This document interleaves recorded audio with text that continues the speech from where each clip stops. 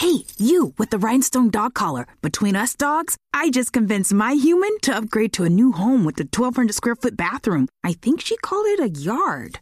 With Wells Fargo's 3% down payment on a fixed rate loan, my human realized a new home was within reach. Learn more at wellsfargo.com/woof.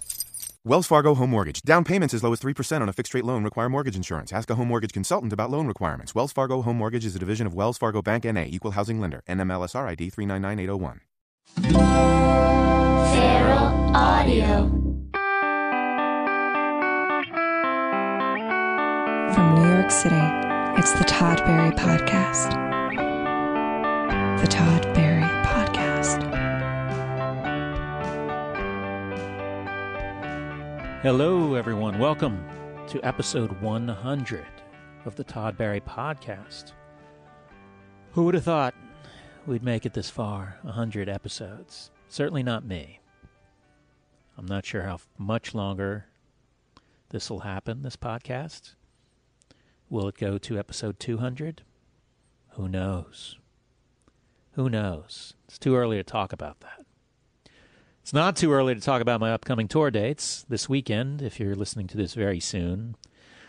I'm at the Comedy Bar doing 3 crowdwork shows. As of now, 2 of them are sold out. I think there's room for the last one on Saturday.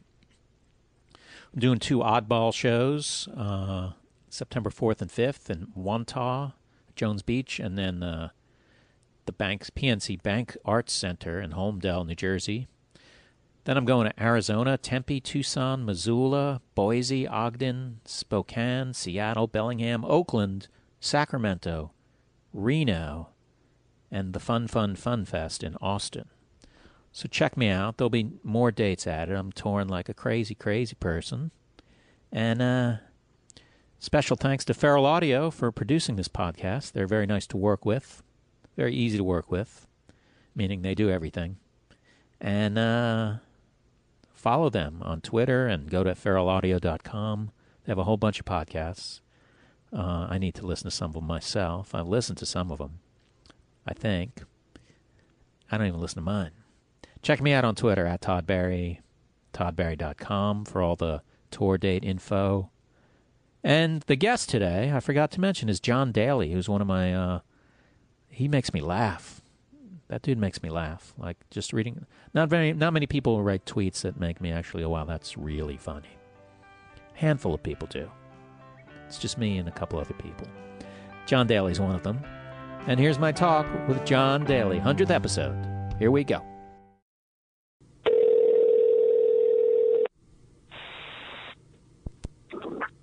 Hello? John. Hi, is this Todd? It's Todd. What's up, man? What are you doing? I'm at my house, just checking Twitter, checking Facebook. Seriously? What's that? Is that why you needed an extra 10 minutes? No. I needed an extra 10 minutes because I just had some stuff to do. I had to walk my dog. I had to... Are we on the air? Is you yeah, we calling are. Me in the, it's not live, so... Oh, boy. If there's anything you've man. said so far you're not happy with, we could cut it out. No, I'm all right with it all. I'm glad we burned some time there, just getting to know the stuff I was doing. Really good. This is what happens on this podcast. Is I just shoot the shit, man. I have no agenda. Shoot. Yeah, I like it. I apologize. I've never heard it. Are you serious? But I'm totally serious. Yeah, I would have. Yeah. Honestly, I don't care. I would have been surprised if you'd listened to it. I imagine you've never heard my podcast. I didn't even know. What's your podcast? My podcast, I haven't done in a while. I had one called the Rafflecast on Earwolf, and it was just a bunch of different, formats of different stuff. Sometimes I would do sketches, and sometimes I would interview people, and sometimes I would do this thing called Building the Track, where I would be in a studio with a musician, and we would make a song together in 20 minutes. Oh, that's cool. Yeah, that was cool. Who'd you get on that? But, what's that? What musicians did you have on that? I had Harmar Superstar, Brendan Small, Tim Heidecker, a lot of different, a lot of comedians. Actually, like sometimes Nick Thorburn from Islands was on it. Honus from Man.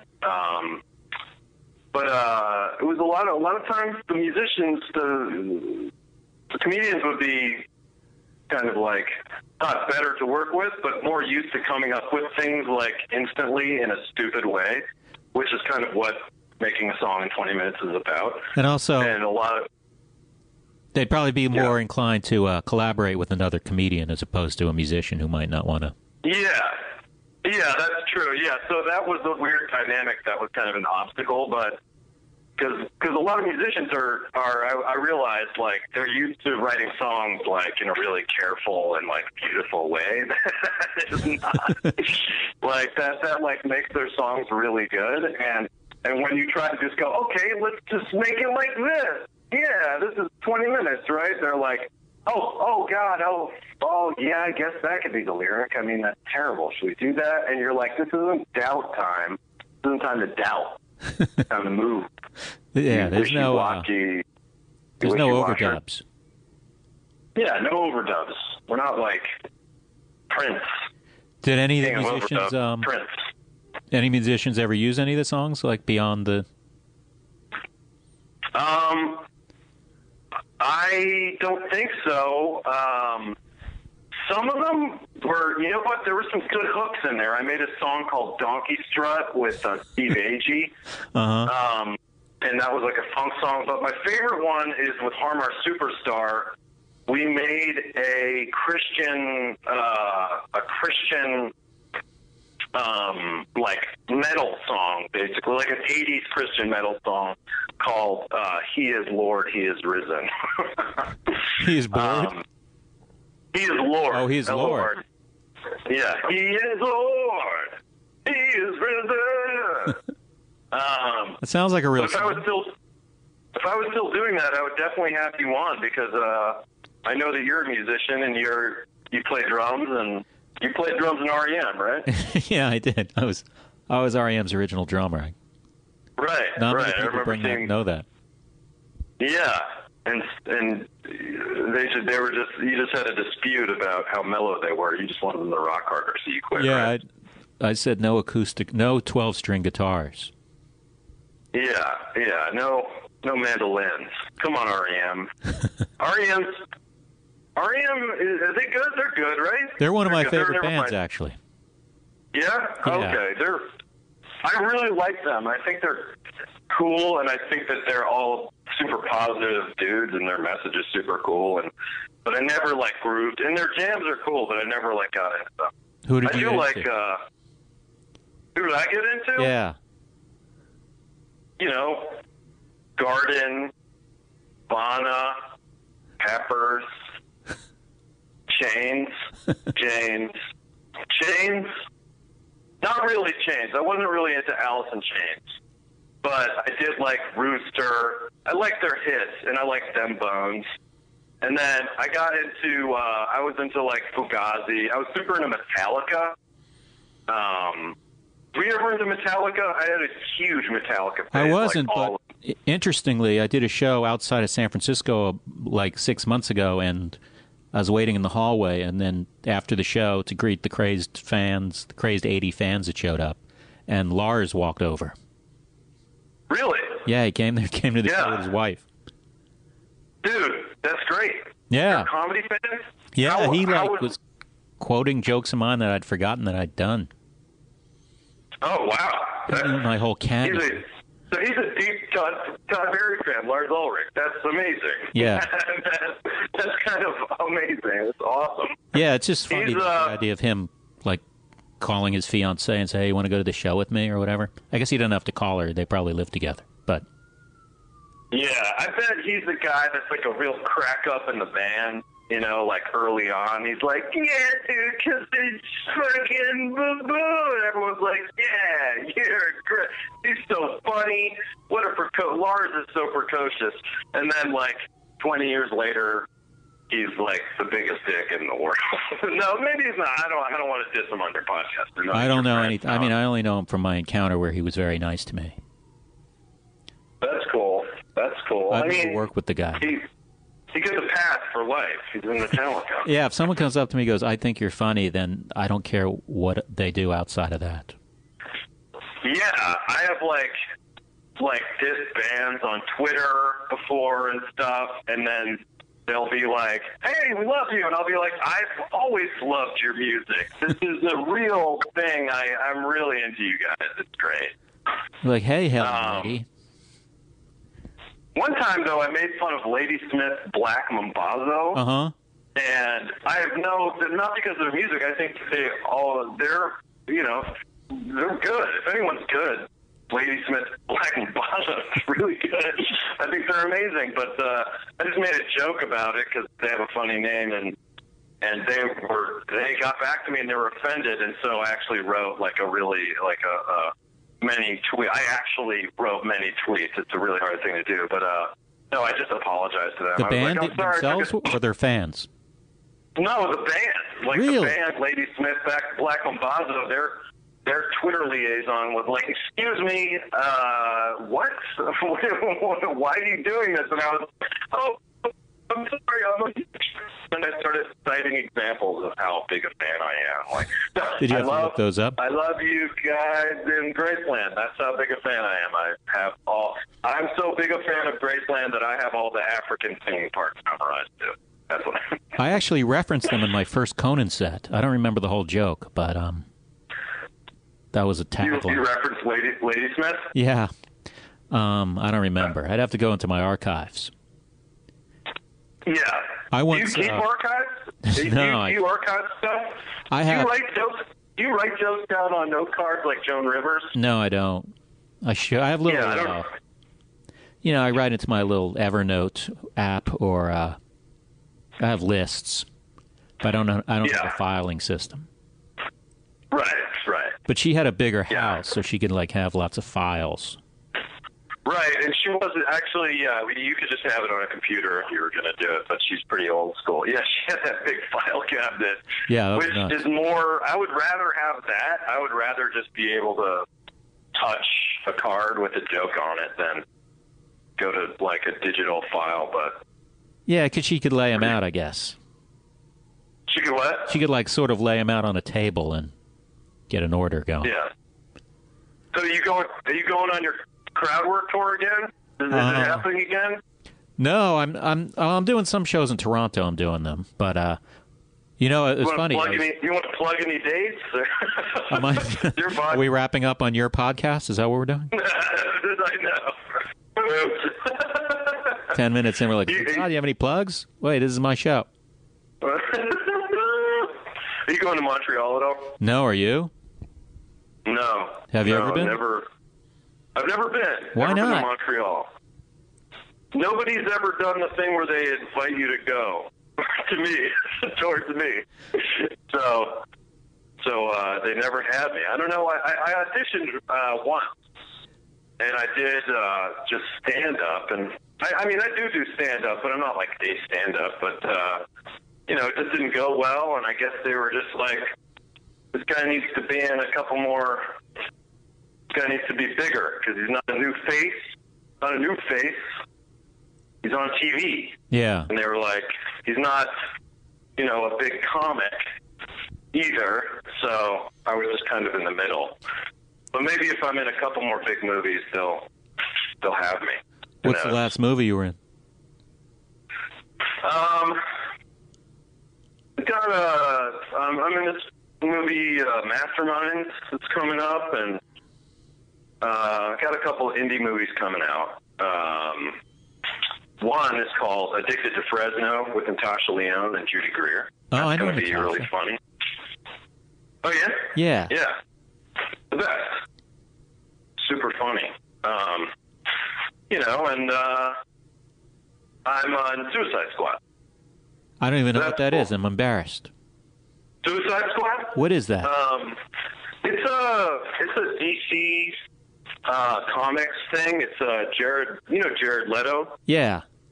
My buddy is the Joker. He plays the Joker, and it's like this. What it is they go into. I'm making this up. They go into Arkham Asylum. Gotham is a plague, right? And Batman is nowhere to be found. He's on the Dark Knight of the Soul. Oh man,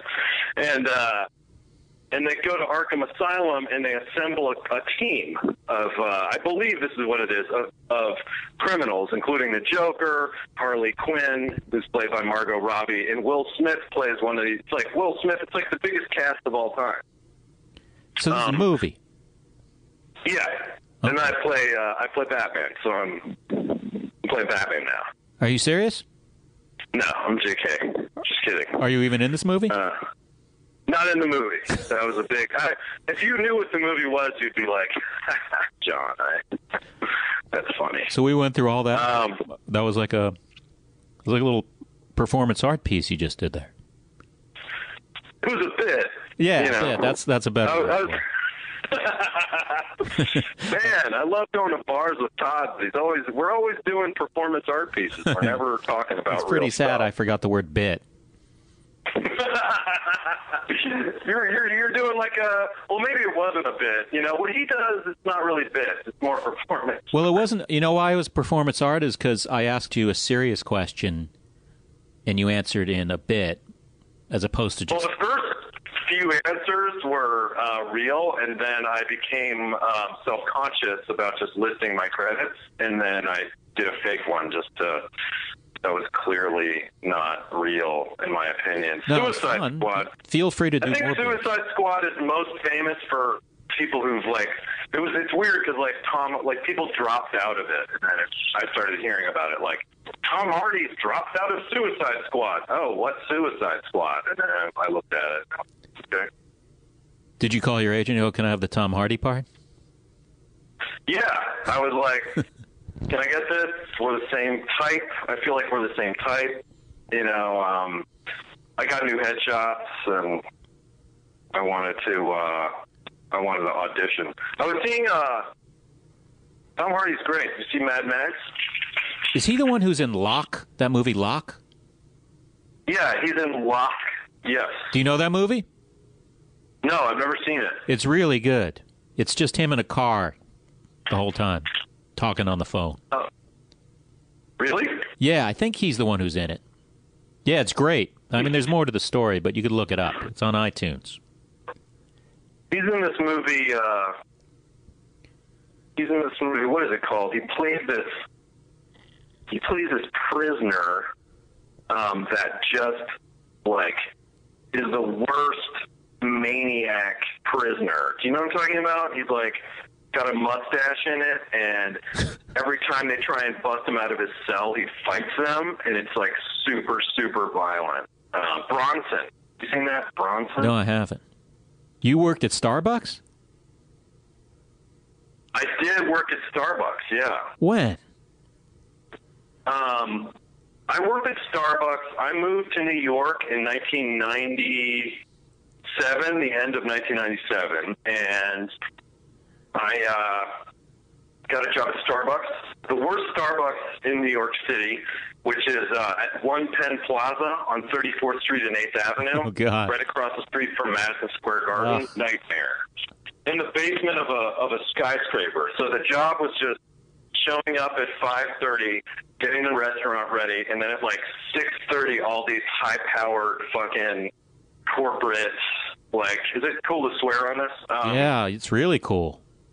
It's really so it was just serving coffee every day to the same 400 kind of suits that worked at 1 Penn Plaza, and so it would be just a constant line out the door until about noon, and then you were done at 2. You'd have it was a nightmare. I was a barista, and so I got used to making 400 drinks a morning or whatever. But don't they give you a quickie barista course? Isn't it a week? Well, that's what I learned about the beans and stuff. They give you a little class, and then you have like on-the-job training. You have like a ghost, you kind of like follow, you shadow someone. Yeah. And then you just and then you work the counter, and then you kind of like, I was very good at making drinks. I don't want to brag, but I was good at mixing up coffee. But I got the barista position, and then you may remember, from that barista, I couldn't stand working at Starbucks anymore. I worked there for about 6 months to maybe like 9 months, and then I got another job as a barista do you remember on 13th and 6th there was a place called Zando Cozy? Oh, Cozy, yeah. That's a chain. Yeah. Yeah, it's a chain. It was another like corporate chain. I love that you thought that would be better. That was way better. Oh, was it? Way Okay. mellower. Oh, yeah, and that was a great, actually, and then I started waiting tables there, and that was, even though it's a corporate place, it was like really a good job for like a comedian to have, because they just like, I'd be like, hey, I have to do Conan. I'd show up to work and be like, I have to leave now because I have to do Conan. I'm doing a bit on Conan or whatever. And they'd be like, you can't leave. And I'd be like, I'm going to leave. I don't care about losing this job. Goodbye. And then and they'd be like, okay, go. And then I would just still have the job. They would be like disappointed, but they would never like fire me. So it was pretty excellent. And I feel like at some like more high powered restaurant, like they really give a shit if you're there, and they're like, why'd you miss your shift? Yeah. Oh my God, we were fucked last night. And this restaurant was just like, whatever. Everyone hates this. Bye. That's why I was a Congratulations. substitute teacher for a while. You were a substitute teacher, Yeah. really?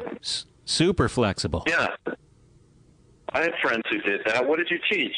Oh, I taught, Chinese history. No, I taught on nothing. You sit there. Nothing specific, so you just show up and they'd be like... You're a body "You're that mad." legally has to be there. Right. Oh, wow. And in New York, Yeah. the teachers would never leave you a lesson. I did it in Florida, and the teachers would leave you a lesson plan, so you would kind of come in armed with something. New York, they never did that, so they just knew, oh, this guy's got nothing. And I don't blame them, and then they would just act like lunatics for the whole class. And Yeah, did you ever talk about, like, rock or comedy or anything? Or That's the thing, is they didn't, most of them didn't give me a chance to find out how cool a guy I really am. Like, they just went, sub, here we go. They didn't hate me, Yeah. they just loved the free time and got silly, so. Yeah. You were just like, so what are you guys working on? All right, we'll try and do some homework. Yeah, it's Pretend hard you're to doing homework. Yeah. Yeah. It's hard to be How old powerful are when you how old are clearly these don't kids? know High what school? you're supposed to teach them. Say it again? It's hard to be, have any sort of power when it's so obvious to them that you don't know what you're supposed to teach them. Yeah, you got to use that soft power. You got to just be like, you guys are the best. Do what you need. Learn your stuff, and we'll be cool. That is what I did, pretty much. And then, did you do any other jobs?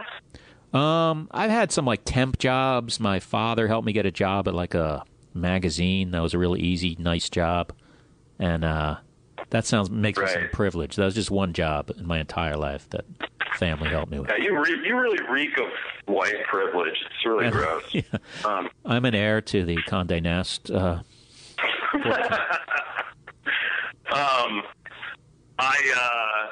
I also temped in this place right after 9/11. I lost all my waiting tables jobs because nobody would come into restaurants downtown anymore. And I got this job that was down at 9/11, and you could still smell 9/11. It was the most obviously it was just a tragedy. It was the most depressing thing to go there, and the job was you would show up. There was this guy at UCB named Eli, who was a really nice guy. I know Eli, yeah. Yeah. He was on Delocated, and he had this thankless job where he would hook up comedians with.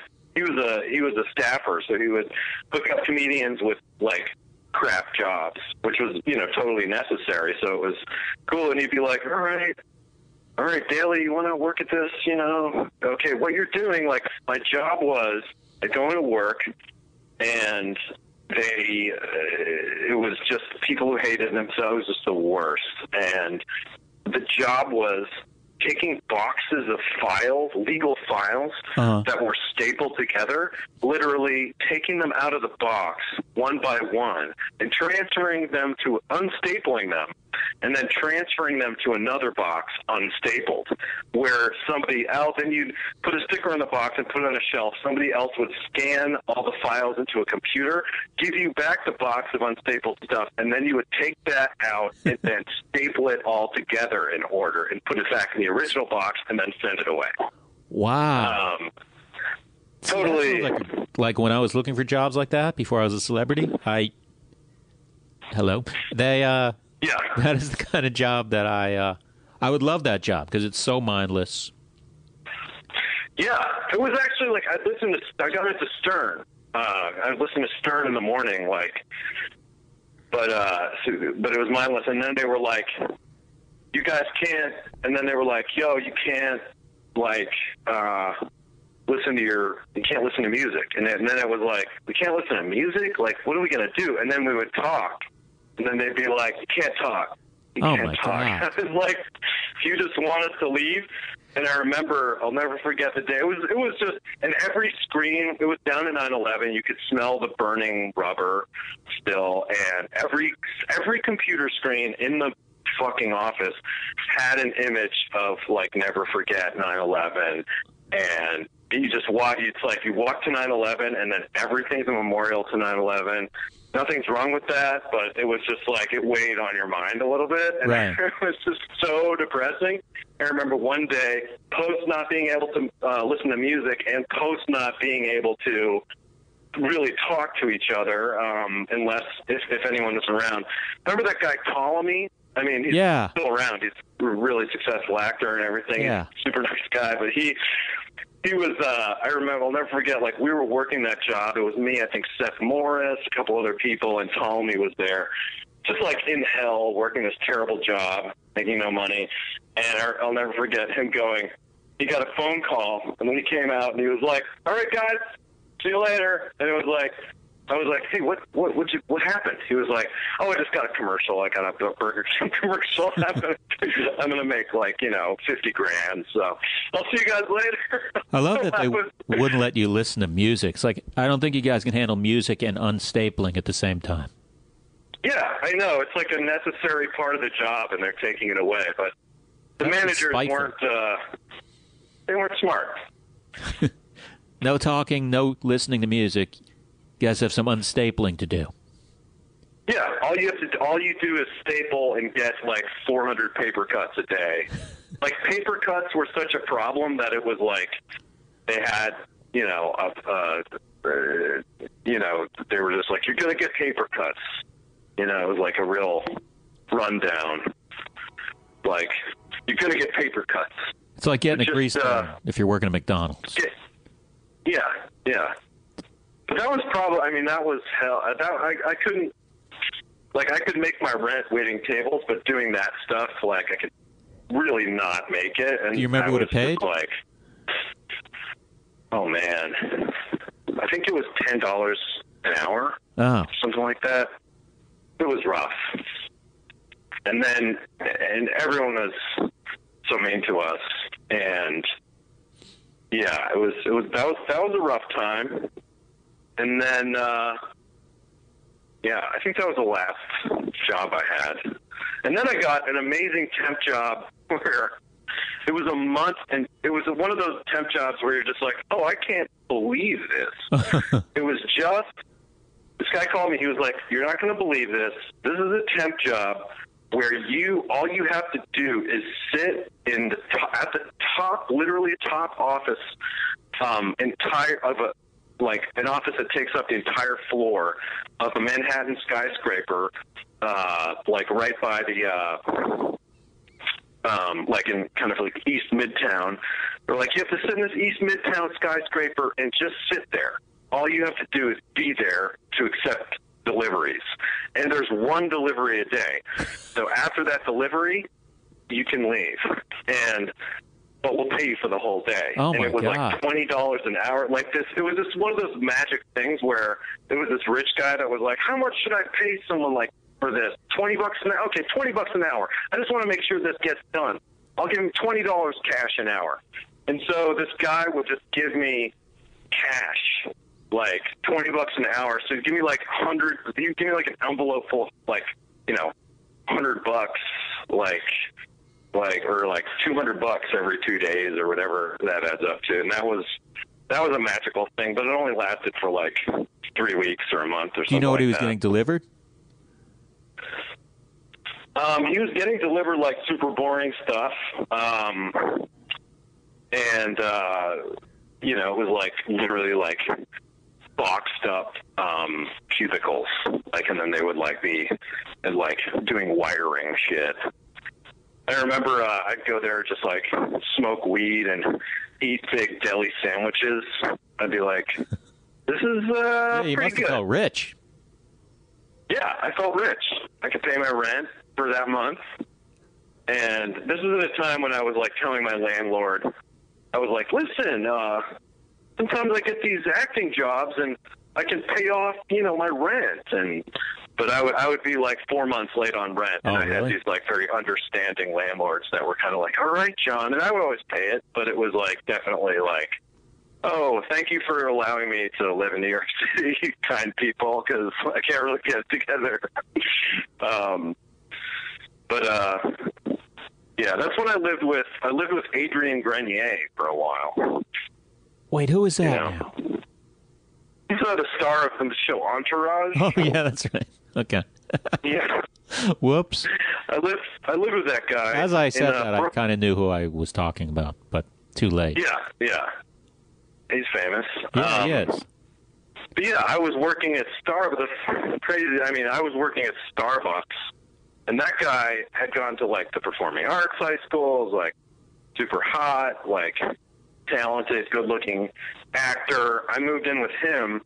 He was doing a Woody Allen, like I was working at Starbucks, and I would come home from Starbucks with like coffee-stained fingers and like, all right, let's try and buy weed or whatever. And he'd be like, yeah, trying to figure out if I want to do this movie. And I'd be like, what movie? He'd be like, yeah, it's this Woody Allen movie. I was like, what? You're wondering if you should do it? He's like, yeah, it's a small role and stuff. So, but then he like did it. He did a movie with Leonardo DiCaprio while I was living with him. That movie, Celebrity, Woody Allen movie. And then he did like this movie, Drive Me Crazy. I remember he was like, yeah, they're going to give me like, I'm doing this movie, Drive Me Crazy with Melissa Joan Hart or whatever. I was like, holy shit, amazing, you're doing a movie. He was like, yeah, they're only giving me $60,000. I was like, $60,000? Oh my God, that is more money Definitely than keep I've having ever a roommate, experienced. though. What's that? Definitely keep having a roommate when people are handing you checks for $60,000. Yeah, I know. Well, he had a little, like, he had an apartment and, like, had people kind of come in and out and had a very community-oriented lifestyle. That was actually very similar to the show Entourage, though his friends were all smarter and cooler. But he did have that kind of personality. He was just like, yeah, come hang out, and he's a nice guy. He was all right? He's an all right guy, yeah. He's everybody wants to fuck him. That's the thing about him. He's very attractive. It's like, should I fuck these women? I don't know. Yeah, I kind of like that feeling, too. Like, I don't know if I should fuck this, like, 18-year-old Manhattan debutante. So, she's just kind of boring or whatever. It was like, wow. I want to fuck these girls. Let me fuck these girls. Now, let's talk about a Facebook post that you wrote about me. All right. No, it's not. I'm not going to get in your face about it. But Well, don't get in my Facebook. you wrote something. It was just one thing I wanted to talk about. Like, you wrote something Are really... you really offended by this? No. The only thing I was going to question... No, you wrote Todd Barry... Because I plugged my Crowdwork Tour movie thing that's on Netflix. And yeah, you wrote which I Todd Barry love. Can Tour It's my Without an favorite, Act, the thing he judged. favorite thing. What's that? It's my favorite thing. Like, I love it. Really? Yeah, I love your fucking crowd work stories. Fucking asshole. But, I love your crowd. Well, I love your crowd work. I mean, your tour is great. But I'd always say, me and Brett would watch you at like Crash or whatever, Crash Test or Fifi, and you know, sometimes you'd be trying out stuff and it wouldn't work. And I always loved when you would try out stuff and it wouldn't work, and you just turn your hatred on the audience. That's funny. The one anyway, sentence go ahead. I was going to ask you about is Todd Barry can tour without writing an act, a thing he'd judge in others very harshly. But it works somehow to be one of my favorite things. Fuck this guy. None of that bothered me. But I don't think I would judge someone harshly for doing that. You don't think you judge somebody? No, I wouldn't judge just the concept. I would see how it came out. But no. Right. No, I think you're right. I retract that statement. I think I was trying to I'm make not it really more upset or intimate. anything. I was trying to promote your show in sort of my own way and make it sort of, I think that I was maybe reading into your personality there and being like, if Todd saw this, he'd be like, where's your fucking act? Because you have come, and you know what it's based on? It's based on you coming up to me. It's based on, I forget what comedian it is. I don't want to name any names. Yeah. There were a lot of, but you come up to me after sets sometimes and just whispered in my ear. You'd be like, hey, yeah, you good at performing. Where's your act? You need an act. I said that to you? You definitely like watch comics and go like, yeah, gotta get an act. That was something that you'd said to me before that stuck in my mind. Well, I didn't say it about you though, did I? But I don't consider you a person that is, judgmental of people winging it or whatever. No, and I wasn't really bothered by this. I just thought I'd bring it up to stir up some controversy. Yeah. No, I thought I wanted to do it, and nobody's done even anything close to like a crowd work tour. It's one of the most original ideas. I mean, it can only be copied now. I think a couple of people have done it. I mean, I didn't invent it, but who did it? A guy named Tommy Tiernan in Ireland did something similar. I haven't seen it. Yeah, but he's Irish. That's he's like one of those. Yeah. He's like, I'm going to tell this a story, and the thing about it is it all makes sense at the end, and I'm making it up. Isn't that cool? Everybody's happy, And you're like fucking coming up with jokes and destroying people on the spot, and it's much better. Those Irish people they're funny, and a lot of them are brilliant, but they'll be like, look, it's like a nicely woven fabric, my perfect story, and if it doesn't relate to culture, oh, wow. I was going to have you open for me in Dublin, but it's not going to happen now. Oh, shit. You know what? Another memorable Todd Barry experience. Okay. Well, I don't know how you felt about this, but, I've seen you, obviously, coming up and stuff, and you were, a big, one of my faves at that point. At that point, you're one of my faves. You moved on. I understand. Yeah, I've moved on. But at that point, and I'd never really I'd seen you with these New York crowds. It was very adoring. And then I went to Edinburgh with to do the Edinburgh Festival with Kurt Brownohler and his improv group, and you were there, and I was like, oh shit, I'm going to see Todd in Edinburgh. And I think I saw you bomb for the first time. Really? Was there like two people in the audience, though? There was not a lot of people. Do you remember any of those? I think you did. I've done Edinburgh twice. Was it 2004 or 5 or 4? Or was it 2010? Yeah, I think it was. It must have been 2004. Yeah. Yeah, that was rough. That whole festival was rough.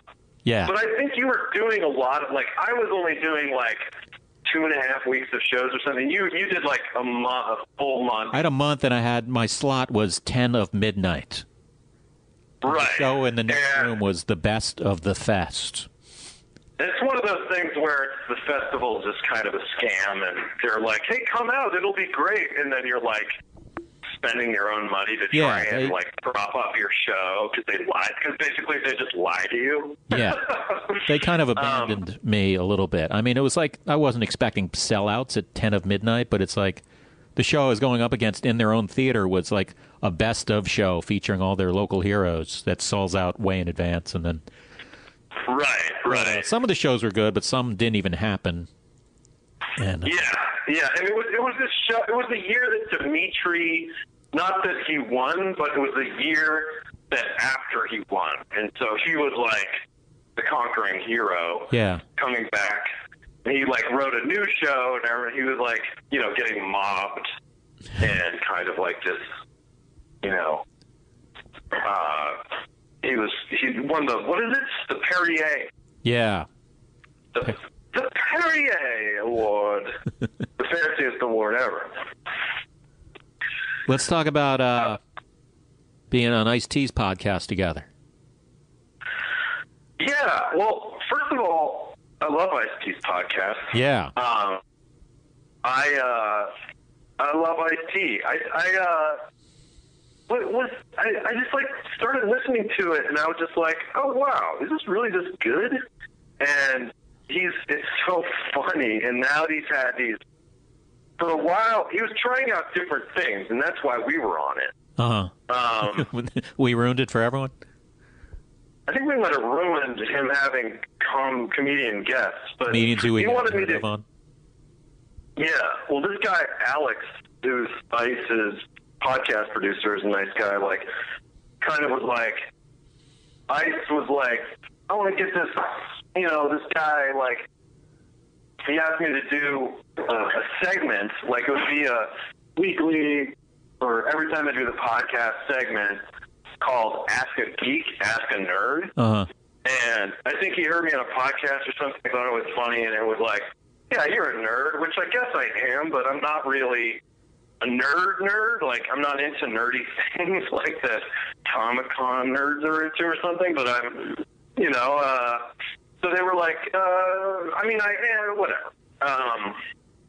You know, I like Batman as much as the next guy, but I'm not into the multiverse or whatever. But, and it was fun. Like, I had it on, but they were like, talk about furries. They really wanted me to talk about, like, nerd-centric things.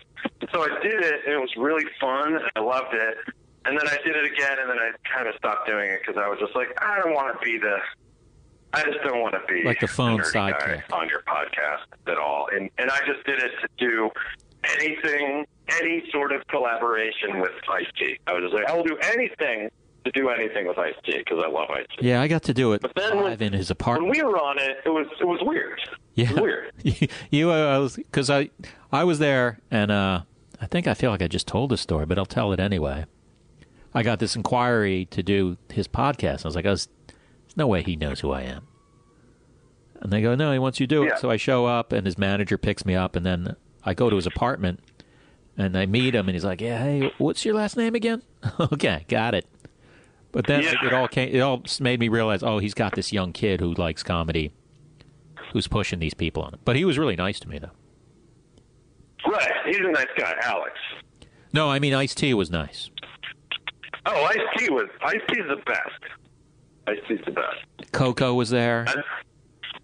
Coco was there? Yeah, she offered me a glass of wine. I was like, that's all right. Ice-T got me a glass of ice water. I mean, it all happened. Wow, that's amazing. And I took a bus That's home. a joke. That's a joke right there. I know. Ice-T got me a glass of ice water. That's, and you met Mick Benzo. Mick Benzo is Ice-T's, his manager. I think that's the he's guy. on the He's on the podcast. Yeah. He's got a thing called the Mictionary that is just him when he mispronounces words, which is all the time.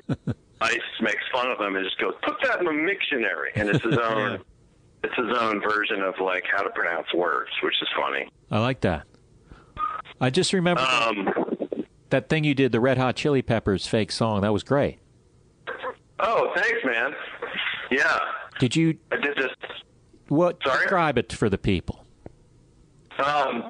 Yeah, I did this. The Red Hot Chili Peppers did the Super Bowl about 2 Super Bowls ago with Katy Perry, maybe, or something like that. And when I found out they were doing the Super Bowl, I made this website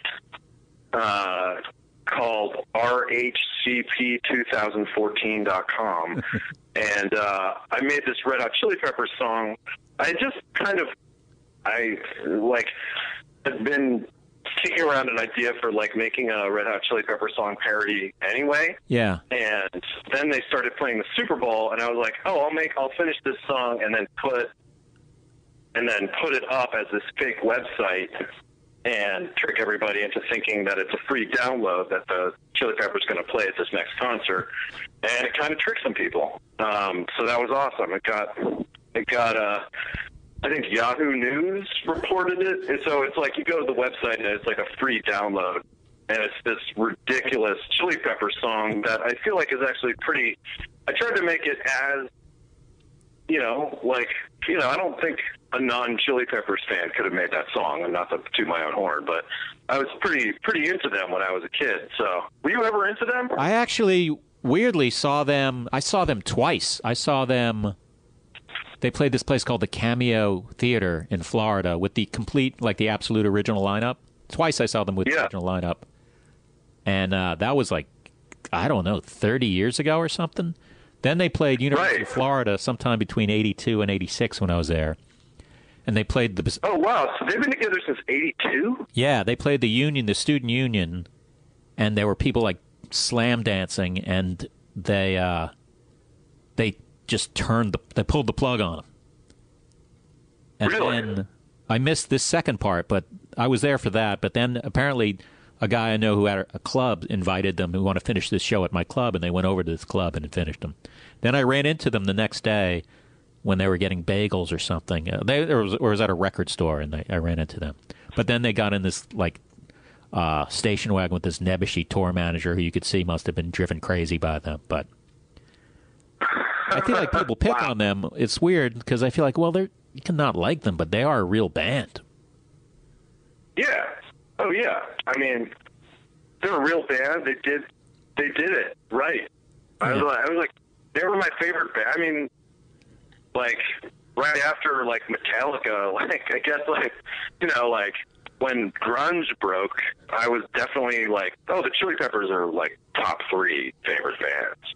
I went to see them twice at Lollapalooza and then another time in Pittsburgh, and I loved them.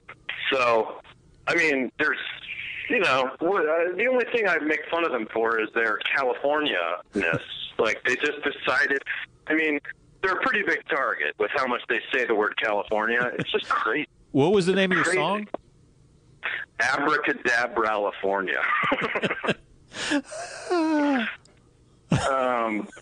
Yeah, and it went bing a bong Burbank. It's about California, but the shitty suburbs. How did you leak the website? How did I what? How did you sort of put it out there without saying I made this?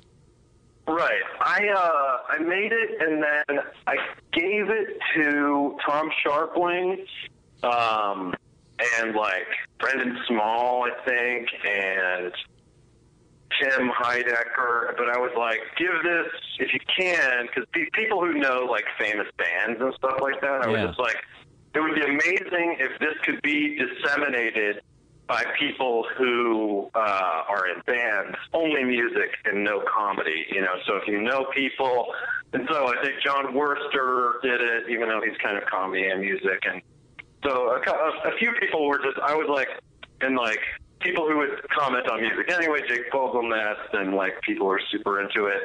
I was just present this on Twitter as if you are shocked that this is real. I can't believe the Peppers did this, So I was put it out there as if it's real and that you can't believe it and it's so retarded or whatever. And then, so people put it out there.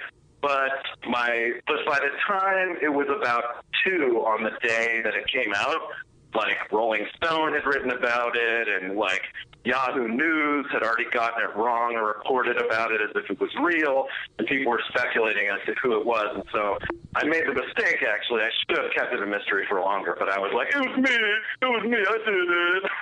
Oh, because you wanted the credit. I did want the credit. Kind of like, I was like, is this credit? Because my thought was like, am I not going to get credit for that? Yeah. And I should just say I did it. What is going on? And then I said I did it, and I was like, oh, I should have waited a day. Whatever. Yeah, but I mean, I think that I would have been the same way. I would have been like, oh, you guys like this? Well, I want to let you know who did it. Yeah, I would be. Did the Chili Peppers find out about it? The Peppers did find out about it, and they all had previously followed me on Twitter. Not all of them, but Flea and Keith. And they all unfollowed me. Seriously? I think they're big fans.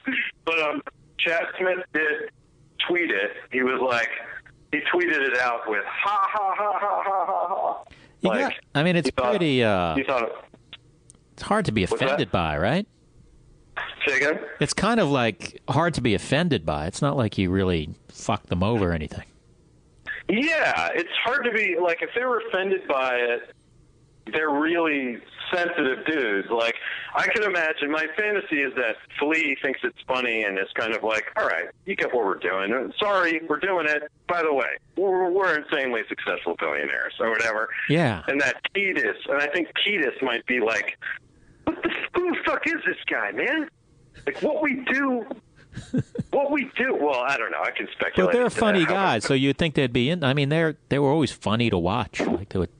Yeah, that's the thing. Like, they're funny and they kind of take the piss out of themselves. They're just like, I mean, Flea wears stuffed animal pants and, you know, like has a spiral haircut. And they're just kind of like, we write songs about fucking. And now I guess like about just the California sunshine and stuff like that. And aeroplanes. Got on. Yeah, they're like totally, they're totally like, they're the court jesters of alt rock. You have two of my favorite tweets like ever. I'm going to read. Oh yeah? Yeah. This one this one made me laugh. And I actually I searched these because I remembered them and then I printed them out. This one is great. Just got some trail mix with some fuck nuts in it. I feel guilty eating those googly-eyed little shitheads. Oh my god! I fucking love that. Just 'cause right. it's so fucking bananas. Like, what were you thinking when you wrote that? But that made me laugh. Yeah. Then this one, I think, is a really good one.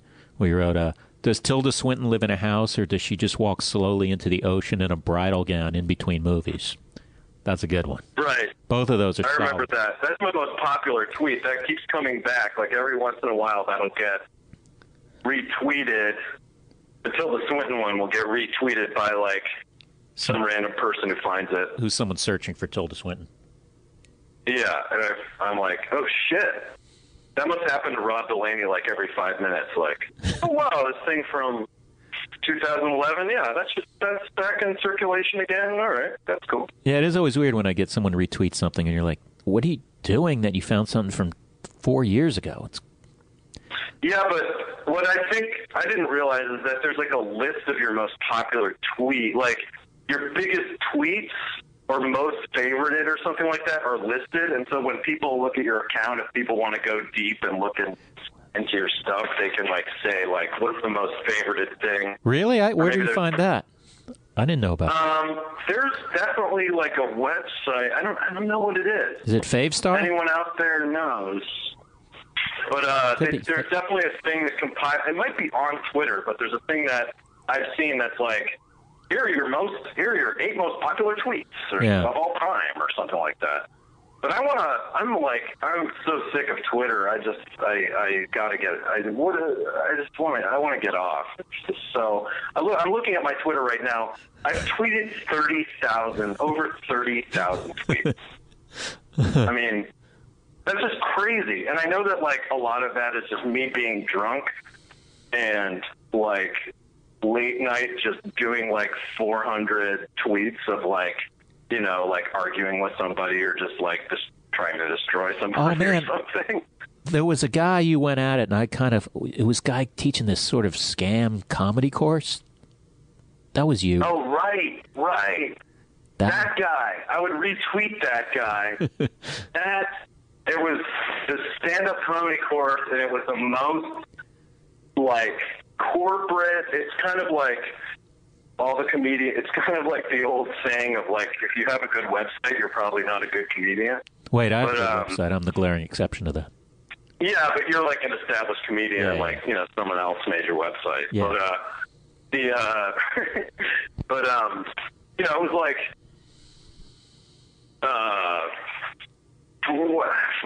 which I can remember what it was, but it was this guy that was just like, did a teaching you stand-up comedy course, and it was the most dry, wasn't it? It was like the most dry corporate.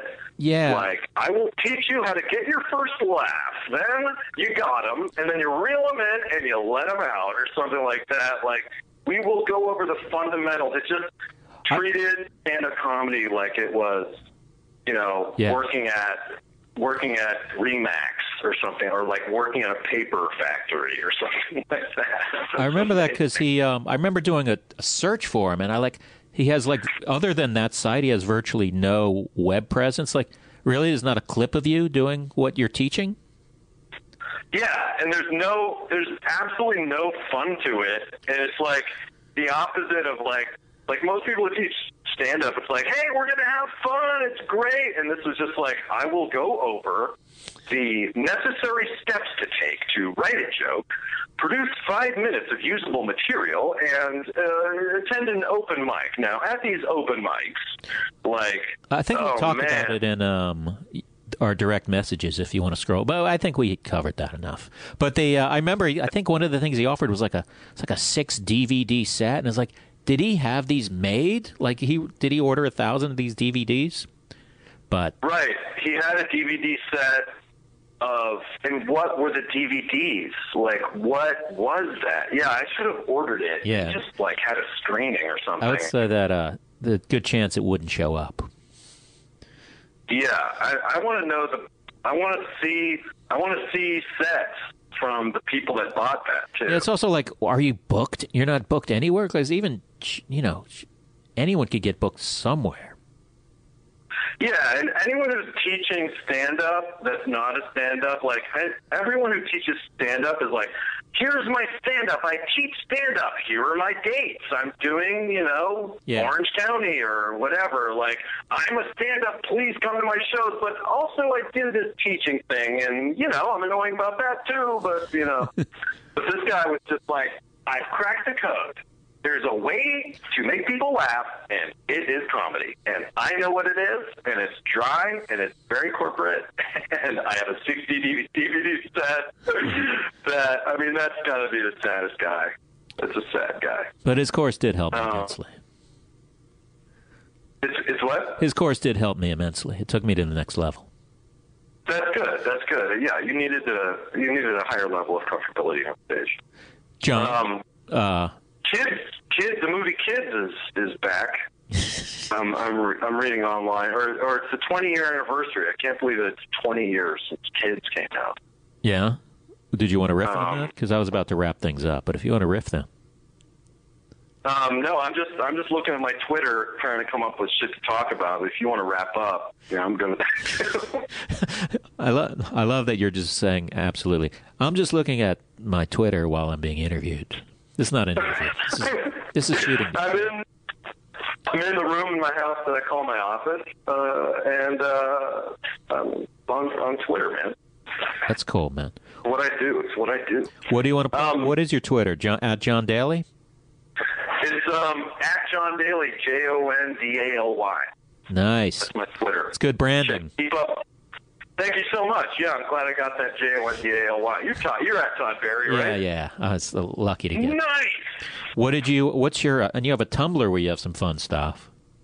What is that one? I have a Tumblr. It's like /John Daly. I don't even, Tumblr is a weird thing because it just compiles my Instagram at this point. My Instagram is John Daly Graham. You can follow me if you want to You muscled that in. I like that. That was pro. I'm going to stop. Hopefully we'll stop doing all this stuff pretty soon. So get in while you can. Why is that? What do you want to do? So, just do what I do without any social media. Well, or at least minimal. This is a dream that I have that may never come true. Nah, you're addicted. I am I'm like hopelessly addicted to it. But I am jealous of people who don't do it at all. I ran into that dude actually yesterday. I ran into that dude, Alex Sulkin, the Sulk. Yeah. Good. Like one of the funniest guys on Twitter. And I was like, "What's up, man? Like, you're really funny on Twitter. You don't tweet." He's just like, "Yeah, man, I'm just off it." I was like, "Really?"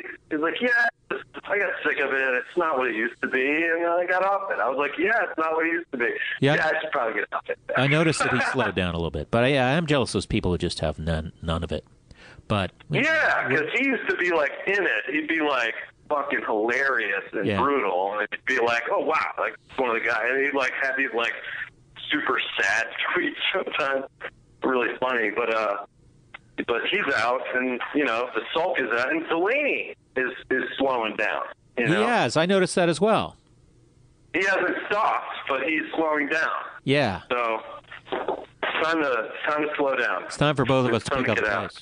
Well, John, thanks for being on my thing, man.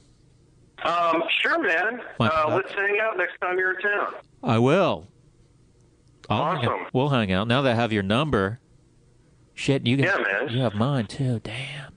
Oh, now everyone knows. Let's do it. Everyone knows this is on the phone. Okay, but thanks, man. Thanks, buddy. Talk to you soon. Later. Bye. And you people at home, thank you for listening to the Todd Barry Podcast. We'll see you soon. Feral Audio. This is firefighter Rafael Porriette for Firehouse Subs, introducing the new spicy Cajun chicken sub. Cajun seasoned grilled chicken breast, zesty cherry peppers, and house-made Cajun mayo. Just $5.55 for a medium. Remember, a portion of every sub you buy helps provide life-saving equipment for first responders. Firehouse Subs. Enjoy more subs, save more lives.